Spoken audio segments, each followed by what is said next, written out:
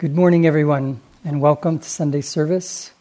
I'd like to especially welcome our guests here for the weekend programs, How You Can Change Your Brain, and Chakra's Guide to Self-Realization, and also those of you on personal retreat. Hope you've been enjoying your weekend. My name is Nayaswami Krishnadas. This is my wife, Nayaswami Mantradevi. I'll be reading from Rays of the One Light, weekly commentaries on the Bible and the Bhagavad Gita by Swami Kriyananda. This week's topic, by thinking, can we arrive at understanding? Truth is one and eternal. Realize oneness with it in your deathless self within. The following commentary is based on the teachings of Paramahansa Yogananda. There are many places in the Gospels where we see Jesus in open conflict with the Pharisees. That is to say, with the man-made as opposed to true mystical tradition. In the Gospel of St. Matthew, chapter 15, we see a good example of how they and he locked horns. Then some of the scribes and Pharisees from Jerusalem came and asked Jesus, "Why do your disciples break our ancient tradition and eat their food without washing their hands properly first?" Jesus, after scolding them for their hypocrisy and observing lesser rules so carefully while ignoring the much more important ones, said, "Listen and understand this thoroughly. It is not what goes into a man's mouth that makes him common or unclean. It is what comes out of a man's mouth that makes him unclean." It wasn't that Jesus counseled against such wholesome practices as washing one's hands before eating. In an age, however, when lesser rules were given too much importance relative to the truly important observances, cleansing the heart of impure desires, for example, he emphasized the supreme importance of loving God and of communing with Him. The Pharisees, the orthodox religionists of his day, in other words, had brought true religion down to a level of intellectual hair-splitting. They mistakenly considered the way to understanding to lie through a minefield of definitions, which they tried to refine to ultimate exactitude. Jesus taught, however, that the intellect alone can never lead one to truth. Without love, indeed, there is no ultimate verity. Without fixity of purpose, born of the heart's devotion, the intellect wanders endlessly. It cannot settle for long on anything. As the Bhagavad Gita says in the 2nd chapter, the intellects of those who lack fixity of spiritual purpose are inconstant, their interests endlessly ramified. Thus, through Holy Scripture, God has spoken to mankind. Om, Om, Om.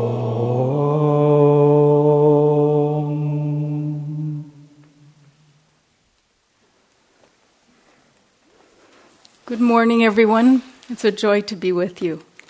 I'm going to read from Whispers from Eternity, Poems and Prayers by Paramahansa Yogananda.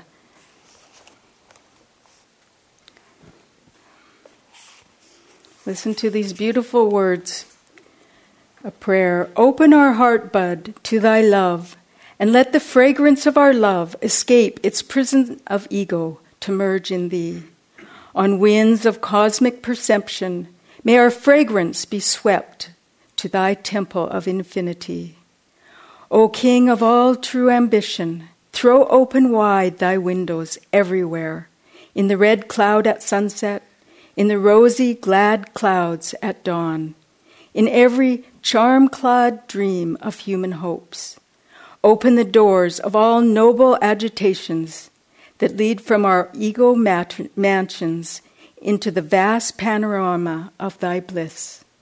Let our fragrance blow with thy breath, reminding all nature of thy unseen presence.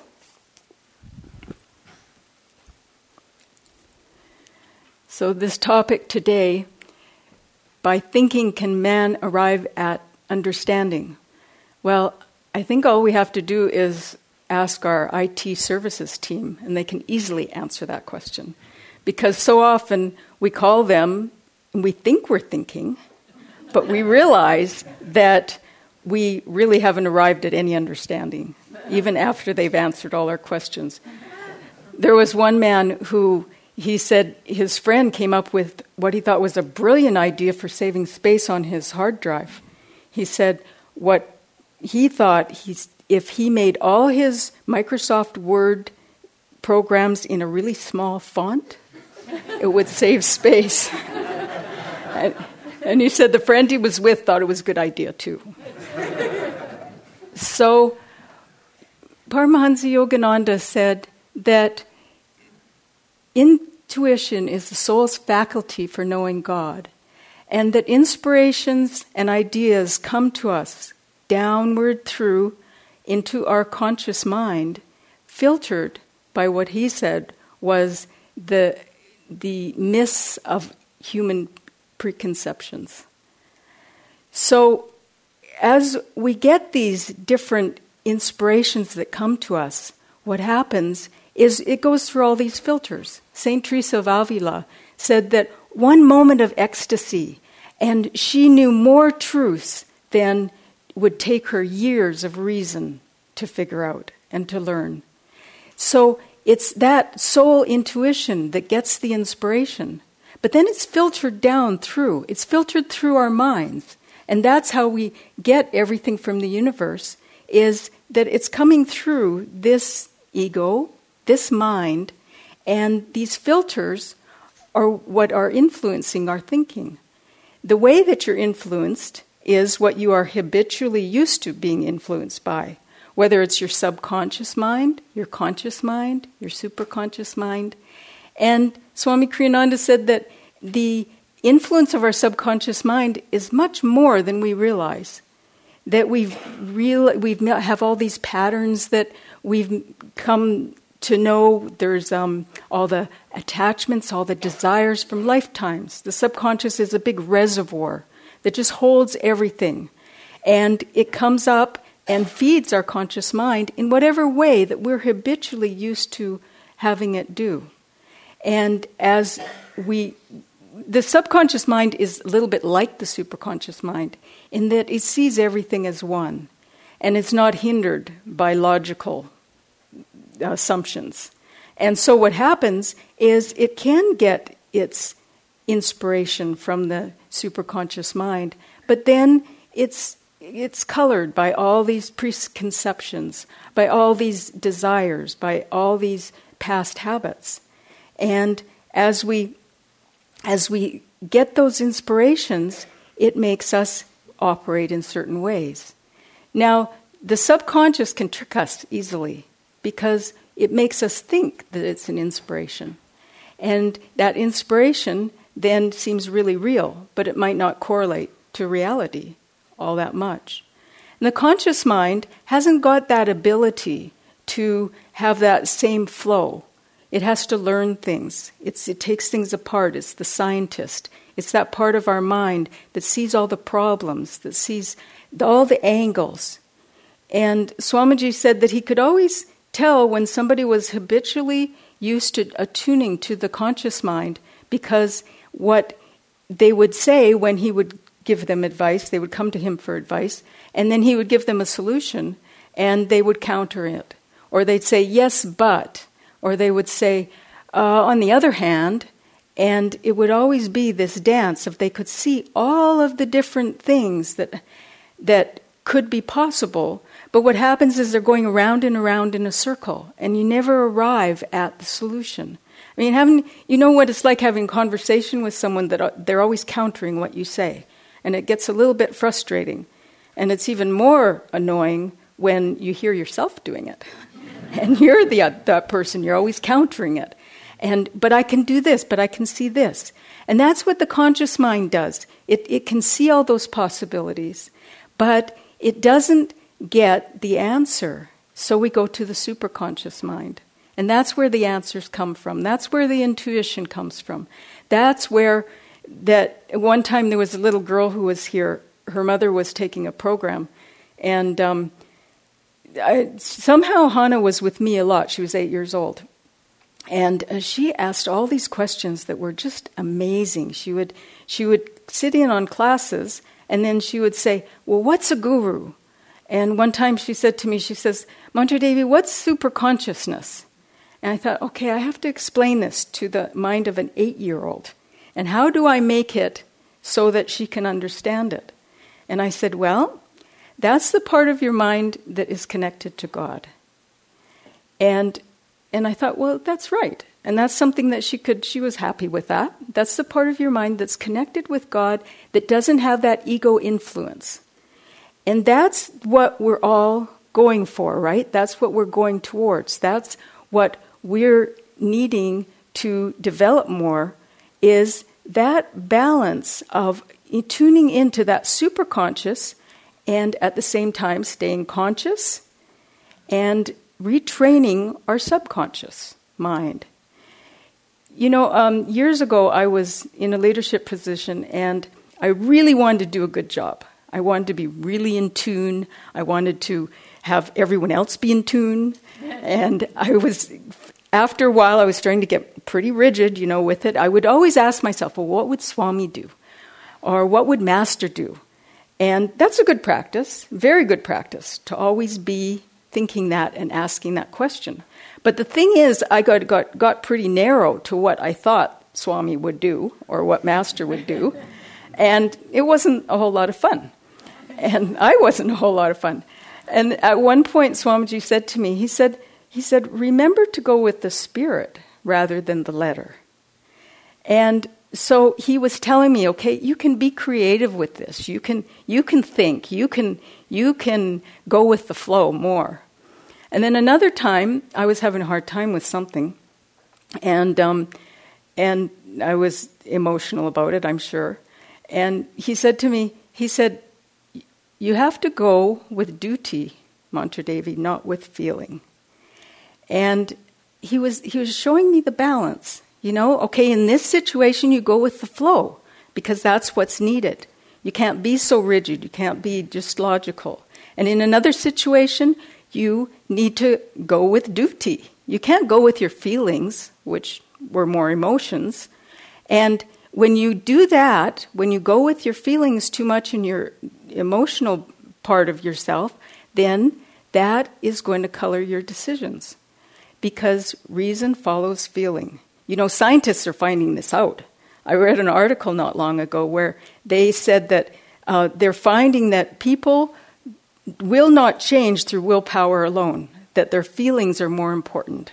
That even if they need to take a medication long-term to help them in the long term, then they'll not do it necessarily if it means discomfort now or expense or things like that, that they're very reticent to take that longer view. They want to do what they feel good doing now. In the same study at the end, they mentioned, and the environment is very important too. So we know these things. We know that those are the things that are going to help us. But what do we go with? It's our choice. It's our choice, but what do you habitually go with? What is it that you're always looking to do? And here's a good story of a solution. This Zimbabwean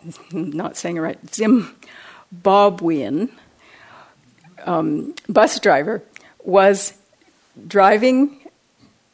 Well, he stopped at a bar, an illegal bar, to have a few drinks. And when he got back to his bus, he found that the 20 mental patients that he was supposed to be transporting from one city to another had escaped. So he didn't want to admit his incompetence. And he stopped at a nearby bus stop, and he offered everybody there a free ride.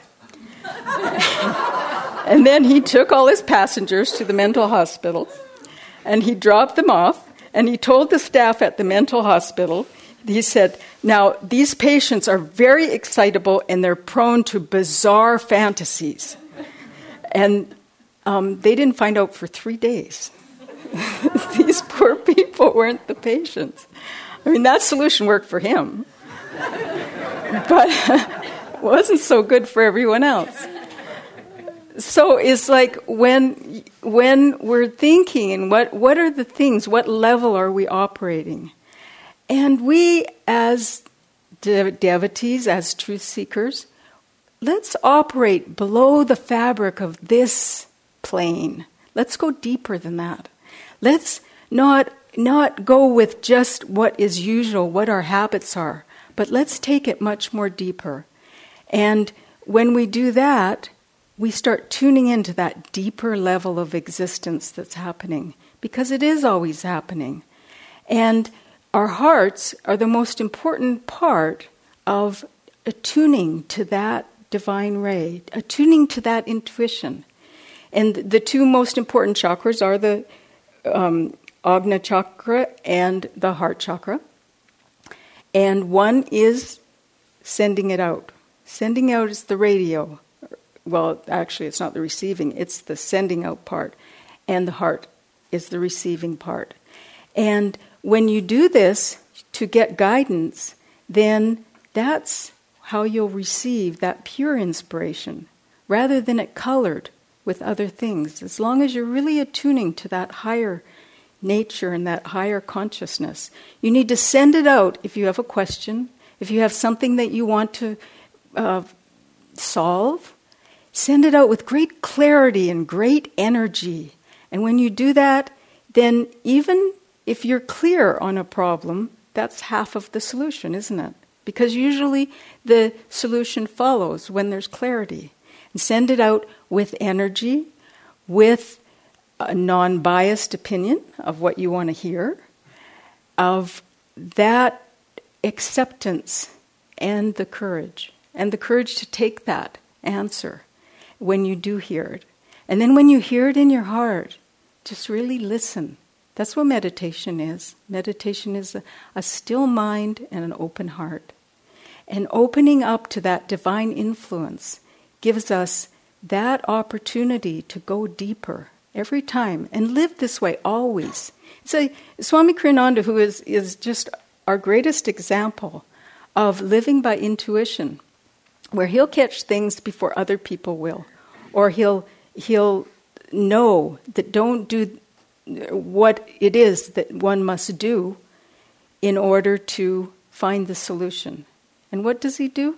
He opens his heart, and he listens with his heart, and he listens with compassion, and sees the other person's point of view, sees that other person's reality. And he's done this for so long, many lifetimes, I'm sure, and he is so attuned to it so easily. Like that beautiful song, The Hill That Was Tara. And there was Swami, he was standing on the hill, and the ruins of this castle where these great kings lived. And he was lamenting the loss of that nobility.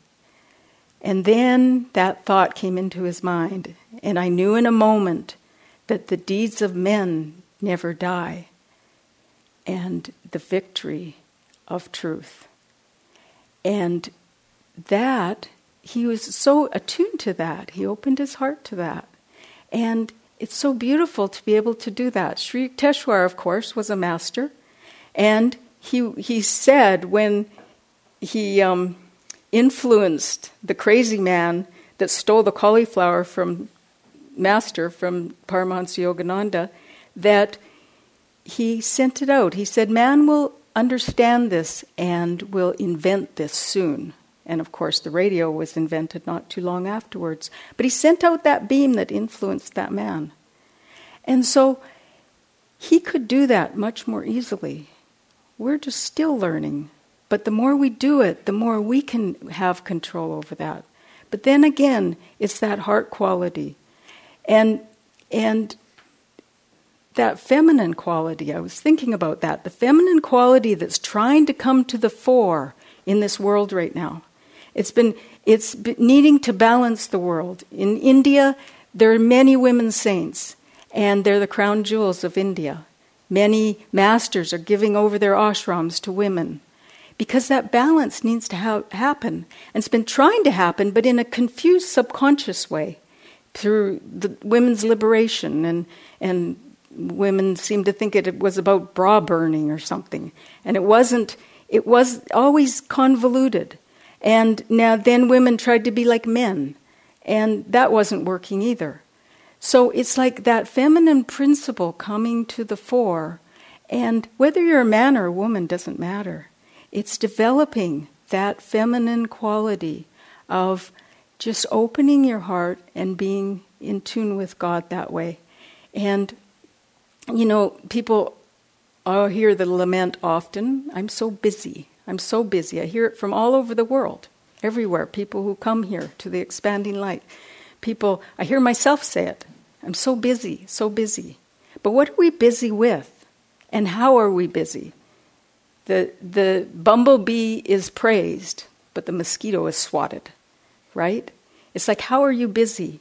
Are you busy? Yes, being busy is good because it brings our energy level up. It helps us to not focus on ourselves. There's lots of good things, good reasons to be busy.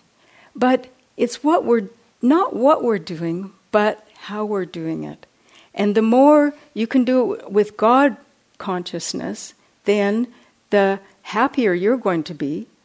And that balance is what we all need. The great sage Agastya, he was a Veda, what was he called? He was called a Brahma Rishi. And he was one of the greatest sages of his time. And he was very realized. But he felt incomplete. And he felt like he wanted to learn and get initiated into the secrets of the goddess, into Sri Vidya. And he heard that there was a master that he could go and get initiated by. So he went to this master. It was a long ways away. And he had to walk for days and days to get there. And finally he got there, and he went up to this master.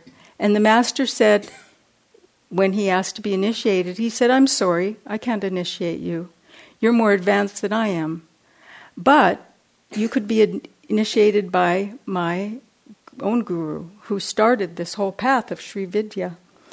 And so he said, oh, yes. And I'm so happy to find that there's a guru that could initiate me into this. And so he said, now where is this guru? And the master said, the province that the guru lived in. And Agastya said, oh, but that's my province. And he was ashamed because here he had thousands of students and he didn't know about this master that was right in the same province as him. And then the master said what city, what village that this guru lived in. And Agastya said, that's my village. And then he was very embarrassed because he had never known this master that lived there. And then he said, describe the house. And Agastya said, but that's my house. And then he said the name of the guru. And Agastya said, that's my wife. And so he had gone all this way, and he had gone all the way back, and it was his wife that was the guru of this whole path. And he had felt like self-mortification was the way to God. And she showed him that the way was through being in the world. And she had been a housewife and taken care of her family all those years. And now, Lopamudra was her name, now showed him the way to God, and he was complete. And that's so many of those crown jewels in India are the women working in the homes and keeping all of the religious energy alive in that whole country. And I remember when I was in India, and one morning several of us went down to the Ganges, down by Desasamagat, and we watched the morning, the sun was coming up, and there were these big concrete circles all over. And in the morning, the women would come down, and they would come to the concrete circles, and they all had their little mesh plastic bags full of little goodies. And the first one there would build a fire, and they'd all do the puja. And they'd all do it every morning together and then take a dip in the Ganges. And that is the very fabric of India, that it has held together by that personal devotion daily. Here in the West, we tend to do communal devotion, go to church once a week with other people. But in India, they do it daily, and we as yogis do too. It's like through our meditation and through that daily connection with God. So it's not, in the rest of the day, they're busy. They're busy doing things for their family. But how are they doing it? They're doing it with that love of God. They're living beneath the fabric of this plane. They're not living on that plane that calls for busyness and calls for doing this and doing that. God doesn't care. He doesn't care if we're busy or not busy. He doesn't care if we can sing beautifully or not sing beautifully, or if we're working or we're loafing. I mean, if you're working and you can't do it with joy, then that isn't working. If you're loafing and it brings your energy down to a tamasic level, then you need to work. It's like a balance, that balance between reason and intuition that's always going on. It's a dance. And I'll end with a story of this man who had always saw this homeless woman by the post office on 5th Street. He said, by the 5th Street post office, she was always there.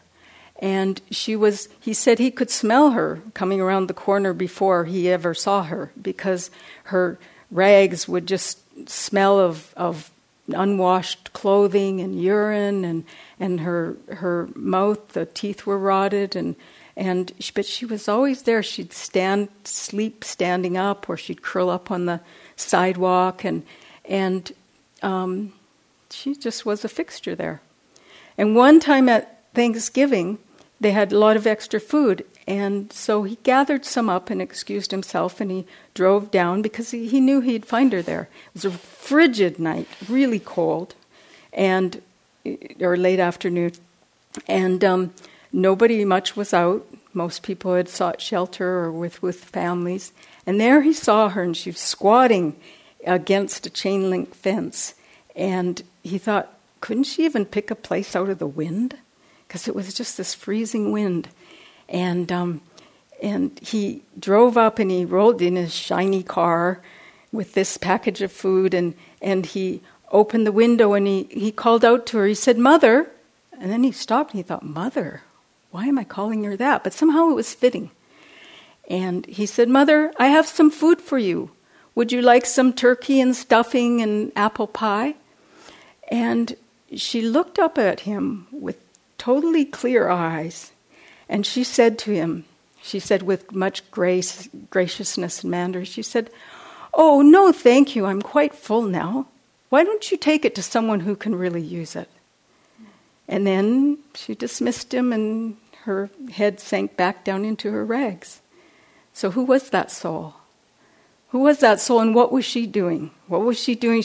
Master used to say how Rajasi did more good than anyone could do when he meditated. And so what was she? She was this little bundle of rags that nobody